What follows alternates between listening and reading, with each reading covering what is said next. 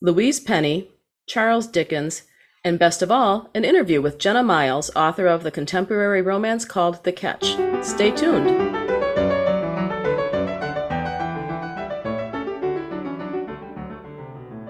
Welcome to the House of Books. I'm Catherine, your host. Joining me today is Jenna Miles, author of The Catch. Welcome, Jenna. Thank you so much for having me. You're welcome.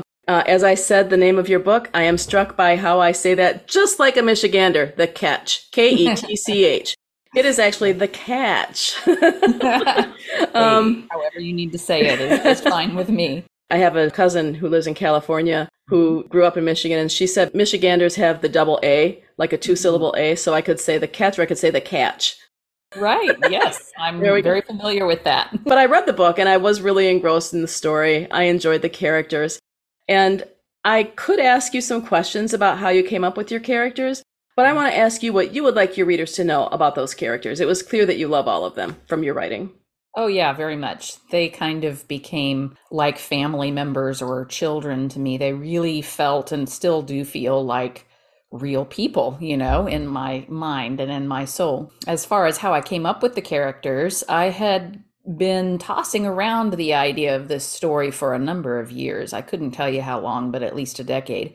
A story that sort of centered around the fishing industry in some ways. And I originally thought that it was going to be set in a small fishing village, but as you know, it sort of evolved into being set in San Francisco. And so as far as how I came up with the characters, a lot of the character of Julia is kind of based on me and my life, but a lot of it is completely pure fiction. I would say the majority is pure fiction. So, for example, Julia and I both have red hair.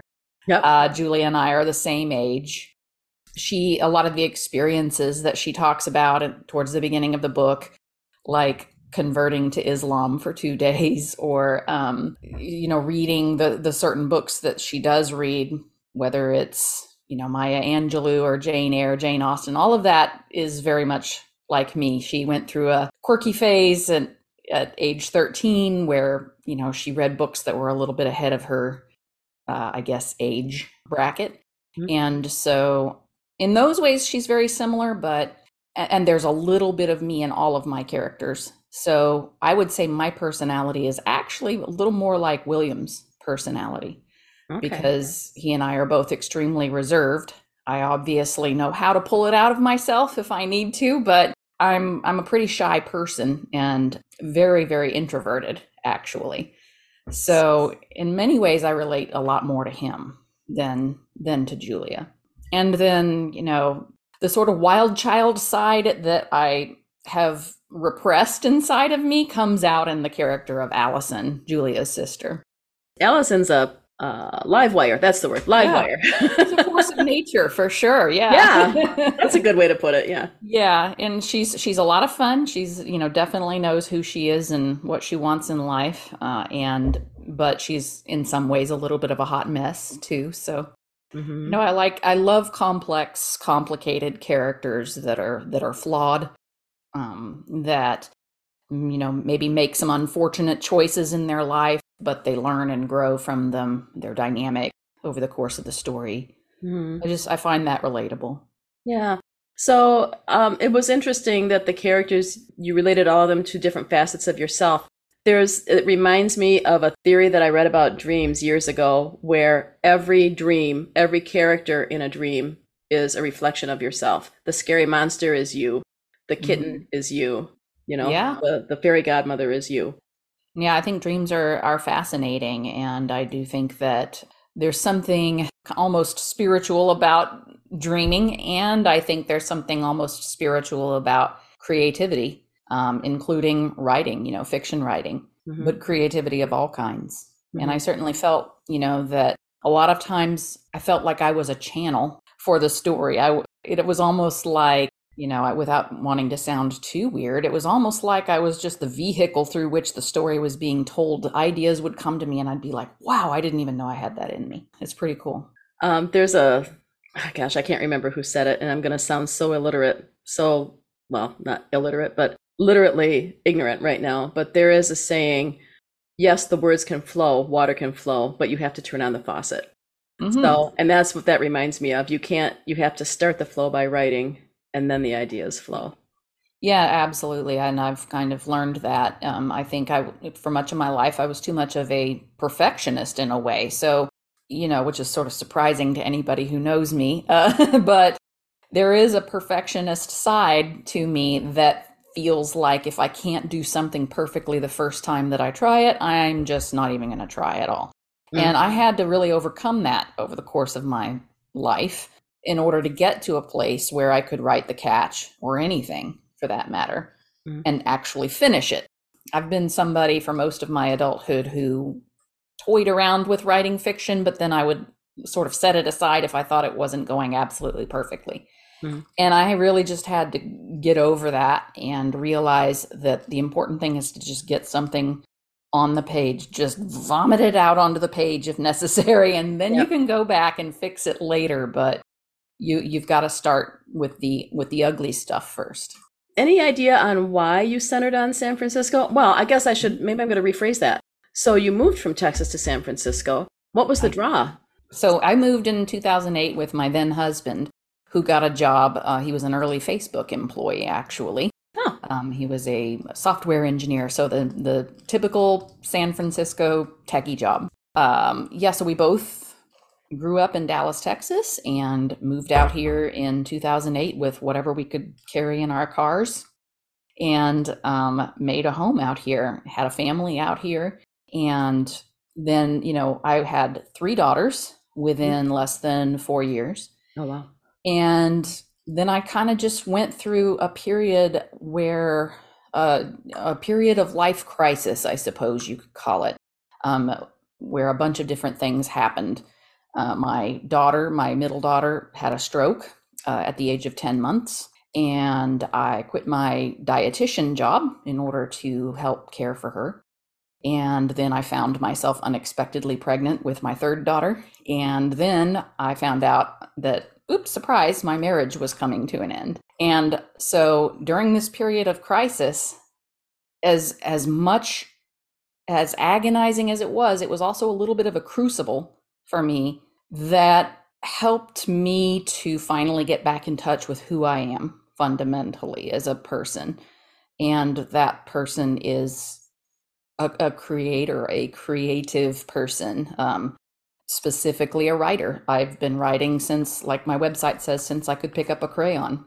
I've been writing fiction. But yeah, so by that point, I was obviously tied down with three small children under the age of 4, and I really couldn't get out and about out of the house easily. And so I felt like I needed to shift the story of the catch to something that I was a little more familiar with, specifically the San Francisco Bay Area. And I also had have a very dear friend who grew up in the Outer Sunset neighborhood of San Francisco, where I set the novel. So I interviewed her extensively to just hopefully help make it sound a little more authentic. Mm-hmm. And how old are your girls now? So they are 13, 11, and 9. Okay. Yeah. So I So, started writing this book, The Catch, in 2012, when okay. all of that stuff kind of came crashing down in my life. Okay. So the story of the catch is, and the thing that stood out the most for me, one of the most subtle unspoken things, timing. It was all timing. Mm-hmm. Julia and William met in high school. It just wasn't, well, I don't want to give any spoilers, but timing was everything. And Yeah. also, not only timing, but the recognition that sometimes all of our dreams for professional success don't come to fruition because it's not meant to be or because we just don't have a good sense of ourselves at a certain age. I Mm-hmm. really felt that in this book. And I think it was probably my favorite part of the book because that's me. Yeah. Well, there's a lot of that with me as well. Yes. Yeah. And, Julia's particular interest was in marine biology, which had nothing to do with my interests growing up. But I do relate to the idea of, having to change your priorities or, make sacrifices or, making choices because you think something's not going to work out in the present and then maybe regretting that later or maybe not. And you hit the nail on the head. When you're 18, how are you supposed to know what you want to do for the entire rest of your life. I mean, shoot, I'm 47 and I still don't know, Right? what I want to do for the rest of my life. And it changes and evolves from age to age. Yeah, I think that, the theme of timing is spot on because they both met when they were close to graduating and they had already kind of made their plans, especially Julia. But, William had the opportunity to take a scholarship in San Francisco. She didn't want him to give that up, but she also didn't want to give up her dreams. And they thought they could make it work from long distance. And, as many people find out, that's really challenging, and then the timing was an issue in the 2006 section as well, as far as her being separated from her husband, Kevin, and how that made things messy. I really am interested in knowing more about Kevin at some point. So maybe Yeah. my fingers are crossed about that. But I want to point out something too that is so obvious to me that this is a labor of love for you is the really intensive research that you did to find out more about the fishing industry and marine biology and scholarships in college. And that's clear in your acknowledgments. You thank so many people. And you mentioned that you are basically an introvert. How Mm-hmm. hard was it for you to approach those people to It's say, "Hey, excruciating. Yeah. I'm not going to lie. I'm not going to sugarcoat it. It is so hard for me to put myself out there. And yet at the same time, I never, or almost never at least, am sorry after I've done it. I have had to really cultivate the courage to just not be afraid to look silly, reaching out to people and saying, "Hey, this might be a really unusual request. This might be the weirdest thing you hear all day, but I'm writing this romance novel about the fishing industry and I know nothing about it. Could I come down there to the pier and, just spend an afternoon chatting with you and looking at your boat and ask you some questions?" So that's exactly what I did. They went down to Pier 45 in San Francisco, talked to a gentleman that had been a professional fisherman and was now running a fish processing plant. Then I also took a tour of a separate fish processing plant on that same pier that became the inspiration for Cardones in the catch. hmm, And sadly, that fish processing plant, by the way, burned down in a huge fire just a year or two ago. oh no." But yeah, and I also interviewed, a couple of people that were involved in the larger scale fish processing industry. I interviewed Alaska crab fishermen. I interviewed a marine biology professor at UC Santa Cruz. So yeah, it's just important to me to sound like I know what I'm talking about, even if I don't actually or didn't actually know anything about those industries or professions at all. Well, I will tell you, I was 100% convinced that you had a degree in marine biology and that you were intimately acquainted with the fishing industry. I thought you had, because I don't read author notes and acknowledgments until after I read the book because I don't want any particular spoilers. I want virgin eyes and a virgin experience. And I was astonished that you did not grow up in that industry or, have a degree in it. So you were successful. Well done. Thank you. Thank you very much. That's what I love to hear. And that's Yeah. certainly what I'm aiming for. I just don't want people to read it and go, that's just, garbage. That doesn't really happen, No. and I haven't gotten any of that feedback yet. So Yeah, I you must be won't. onto something. And I understand that there's a sequel. Yeah, I am actively working on a sequel that I don't have a working title for yet. But it picks right up where the catch leaves off. So we get to see how things shake out between Julia and William. Introduces some new, what I hope are very interesting, fascinating characters into the mix as well.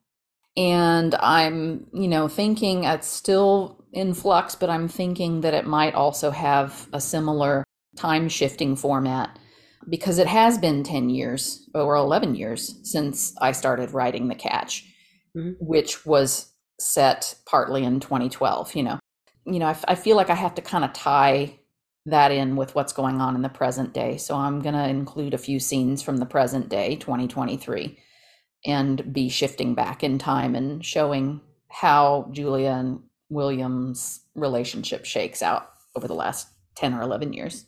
Okay.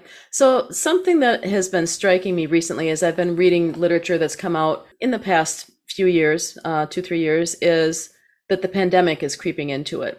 That is now a feature in literature and Mhm. in fiction. And I'm wondering how that is for you as you're writing. Is that something that you're incorporating, or is that too much of a spoiler to even ask the question?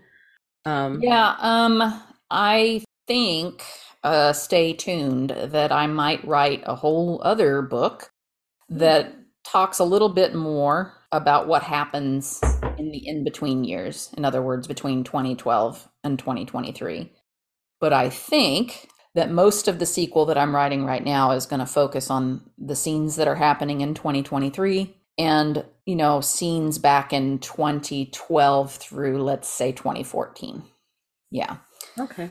So, but yes, stay tuned. I probably will write some things that touch on the pandemic and how that affected their lives.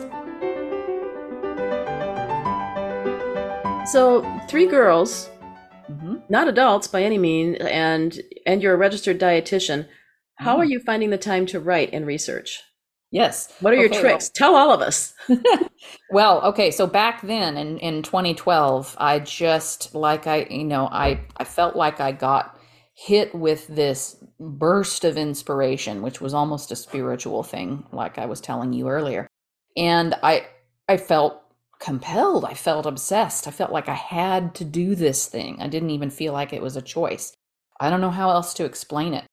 And so I would actually set my alarm to get up at 3 or 4 o'clock in the morning before my very little girls, would wake up. And I would just squeeze in an hour or two of writing every day. And then I managed to work my way through the manuscript. And like I say, it felt like things were just flowing through me. So that was my secret back then. Now that my girls are older, I have more time during the daylight hours for sure. Also, their dad moved in 2016 to the same community where we live and began taking more time with them. And so that freed me up Mhm. a great deal.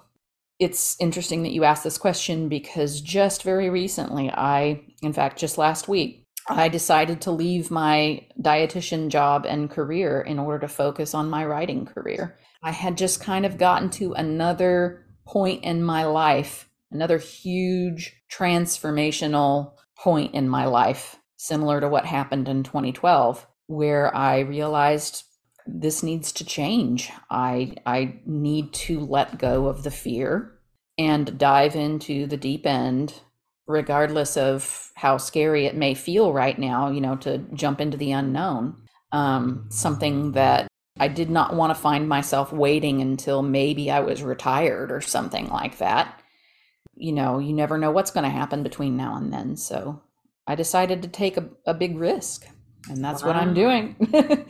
That is brave. It is, and it's terrifying, and I Yeah. may very well regret it one day, but I'm just gonna dive in head first and put all of my effort and energy and positive mindset into it and let happen what is going to happen. And I feel like things are already kind of falling together or coming together for me in a lot of ways.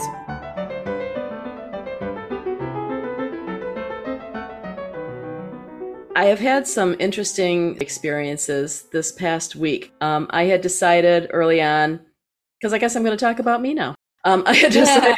I had decided early on that this year that I was going to focus on Charles Dickens. Which, if anybody wants to hear about that, they can listen to episode 9. I talk about that a little bit. But so I'm reading David Copperfield, and at the same time, I'm listening to Louise Penny's latest Chief Inspector Armand Gamache book, which is called, and I'm sure I butchered that name, which is called A World of Curiosities. And I just finished listening to one of the latest quote unquote free books on Audible by Monica Ferris and her Needlecraft Mysteries. And one of the main characters in Monica Ferris's books is Godwin Dulac. He is a young man who loves old style radio shows. And one of his songs that he likes to sing and quote is called Hooray for Captain Spaulding, which I've never heard. I didn't think much of it. So I'm listening to the Louise Penny, and I'm reading Charles Dickens, right? I'm reading David Copperfield. So I'm doing all of this at the same time, like within the same time period, within the same week, almost within the same day. And then as I'm listening to the Louise Penny book, there is reference to, there's a lot of code breaking in this book, Okay. which is I don't know if you've read her, but the series is incredible. It defies genre. I can't even put it in a genre, but Mm. this book is gut-wrenchingly intense. People warned me, I didn't realize. But Mhm. one of the references is to Dickens' Tavistock letter or Uh-huh. Tavistock code. Have you heard of that? I haven't, no. He wrote in code. He had his own little shorthand that nobody knew, and they I had just no decoded. idea. I had never Yeah, heard that. isn't that wild? How fascinating. I know. So there's reference to Dickens in Louise Penny. Mhm. There's reference to Captain Spaulding in Monica Ferris. And then also in Louise Penny, there's reference to Hooray for Captain Spaulding. Somebody's actually singing it. So we've Mhm. got Monica Ferris, Louise Penny, and Charles Dickens all coming together in this Venn diagram where in the middle is Captain Spaulding.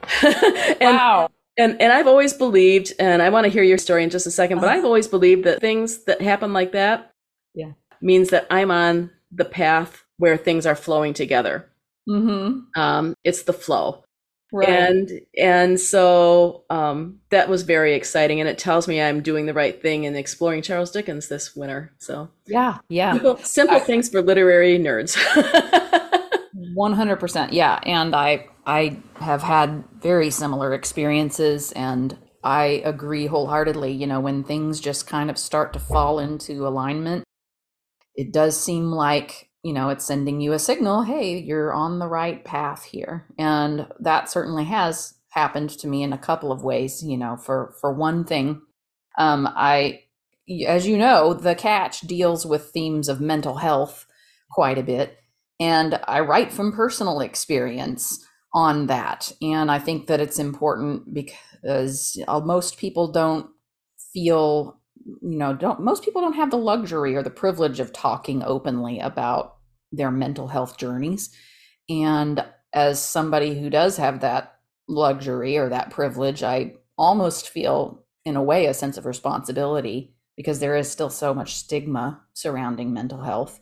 So, you know, depression is a thing that I deal with, as well as ADHD is a thing that I deal with. And my depression really came to a head last year. There was just this confluence of different life events. And I took a leave of absence to deal with that. While I was on this leave of absence, all of my coworkers basically left their jobs. And at the same time, a big part of what I was dealing with during my therapy sessions was, what is my next act in life going to be? Can I find the courage and the strength to take that leap of faith into the unknown? And when, you know, as I was dealing with this, all of a sudden, my two bosses both left the company, and one of my coworkers retired, and another one, got sick and decided to go on leave of absence. And then I kind of viewed that as the universe giving me a little nudge saying, it's okay, maybe this is the right time for you to take that leap of faith into your next act in life. And then shortly after I made that decision, I started noticing that I was getting a lot of reviews that were sort of, I don't want to say negative, but negative enough about the character of Julia. And it was the first time that I had had that kind of feedback about Julia, and all of these different reviews were all coming in at once saying the same thing. I was curious, I wanted to understand more about what was resonating that way with certain readers. And right as I had that thought, I saw a post on Instagram from another author talking about unlikable heroines. And let's have a conversation about unlikable, quote unquote, unlikable heroines and what makes them unlikable to certain people. And she was setting up a bunch of Instagram live, I don't know, broadcasts, I guess, to discuss this with various authors. Bright and early in the morning when I read this, I immediately just jumped on it and messaged her and said, I would love to talk about this with you. And I was just only thinking that we would have private direct messages about it, but she invited me to be one of her Instagram live interviewees on this subject. So again, things just seem to be falling into place almost serendipitously. There you go. Yeah. And I find that reassuring that maybe that's a sign that I am on the right track here. How interesting that all of a sudden you got the same type of feedback on one character. And unlikable characters, I think a character can be unlikable and still be a creatively and masterfully sketched character. There are aspects of Julia that I don't like, but that makes her a real, well-rounded character. She's real. Yeah. She's not pretend and perfect. Well, I'm glad to hear you feel that way because that's what I'm aiming for with her. I never meant for her to be a wholly likable character by any stretch. She's complex. She Yeah. is flawed. She Yeah. makes sometimes some bad choices. Yeah. And yeah, and it was intriguing that all of these reviewers at the same time gave either 4 or 5 stars reviews of the book overall. They just had quibbles with the character of Julia. So I found that intriguing. I don't know whether it's a certain age or demographic group that is responding this way to her. So that's something that I'm hoping to investigate a little more about. But I like her as a character overall, while still recognizing that she is deeply flawed in a lot of ways. And I think that's what makes characters interesting. It is. There's nothing wrong with that at all. And I have to wonder, because a lot of times as I was reading, I go, come on, you're doing it. Come on now, but Exactly. that's, if I weren't invested in her, I wouldn't be doing that. I was interested. So it makes me wonder if maybe that it has to do with previous romances they've been reading. There's probably demographic, but I would bet anything that they are used to reading a certain subgenre where the heroine is ideal. Yeah, ideal and or maybe all self-sacrificing or something like that, always putting other people's needs before her own. And, that's just not the kind of character that I write. I like to write about strong women who know their own value and their own worth and aren't, willing to completely compromise on their dreams and their goals in life, but also are basically good people. They're not going to follow a path that's going to cause harm to people, certainly not on purpose. Yeah. Just not willing to settle for, well, as Uncle Rob says in the story, I don't want to see you settling for anything less than everything, do me a favor and believe that you deserve it, basically is the quote. Trying to remember it off the top of my head. And I think we all would benefit from following that advice, knowing our own value and our own worth. I agree. And I think, again, I'm going to avoid spoilers, so I'm going to be intentionally vague here, but I think there was a point, one of the first decision points that Julia might have hit there, where I thought, don't make this decision. Don't do what I'm afraid you're going to do. And she didn't. And she made herself a force to be reckoned with. And I was cheering. I was happy she did that. It was very satisfying. That's good to hear. Did you want to say anything more about the sequel? Any little teasers you'd like to give your readers? Yeah. So, what I'm hoping is that you'll see a lot of growth and change in the character of Paige as well, which is Julia and Kevin's daughter. Yes. You will hopefully get to see how, a little bit more about how Julia has come to terms with, being more comfortable with the fact that we all have complex, messy histories, and how she herself has her own complex, messy history to contend with, and being more confident, I suppose. The reason I say that is because during the 2006 section, I feel like she was, a little bit on shaky ground with her self-confidence for a while. The rug had been pulled out from underneath her in life a little bit, and she wasn't too sure yet who she was anymore. And she was, contending with issues with her daughter, which I won't spoil, I guess. But by 2012, when the sequel picks up, I think she's achieved some peace with the fact that, okay, the choices, for example, that William made in his past, those are part of his past. He's obviously learned and grown from them. She's got her own messy past, and she's cool with who she is now. And so she can let go of that, I guess. There was a lot of, I perceive her having a lot of anxiety about their pasts and how they're going to combine their lives together and move forward from that. Mm-hmm. Okay. Hopefully that's something you'll get to see in the sequel as well. Okay. Well, so Jenna, you're very interesting to talk to. You have a lot of insights. And I know that you are wondering about readers and it sounds like you really enjoy hearing feedback and answering questions.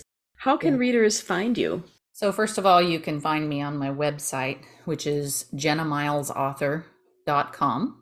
Okay, so JENNAMILES author.com. You can also find me on my social media channels. So I'm on Instagram at Jenna Miles Author and on Twitter at Jenna Miles Write. So that's Jenna Miles WRITE,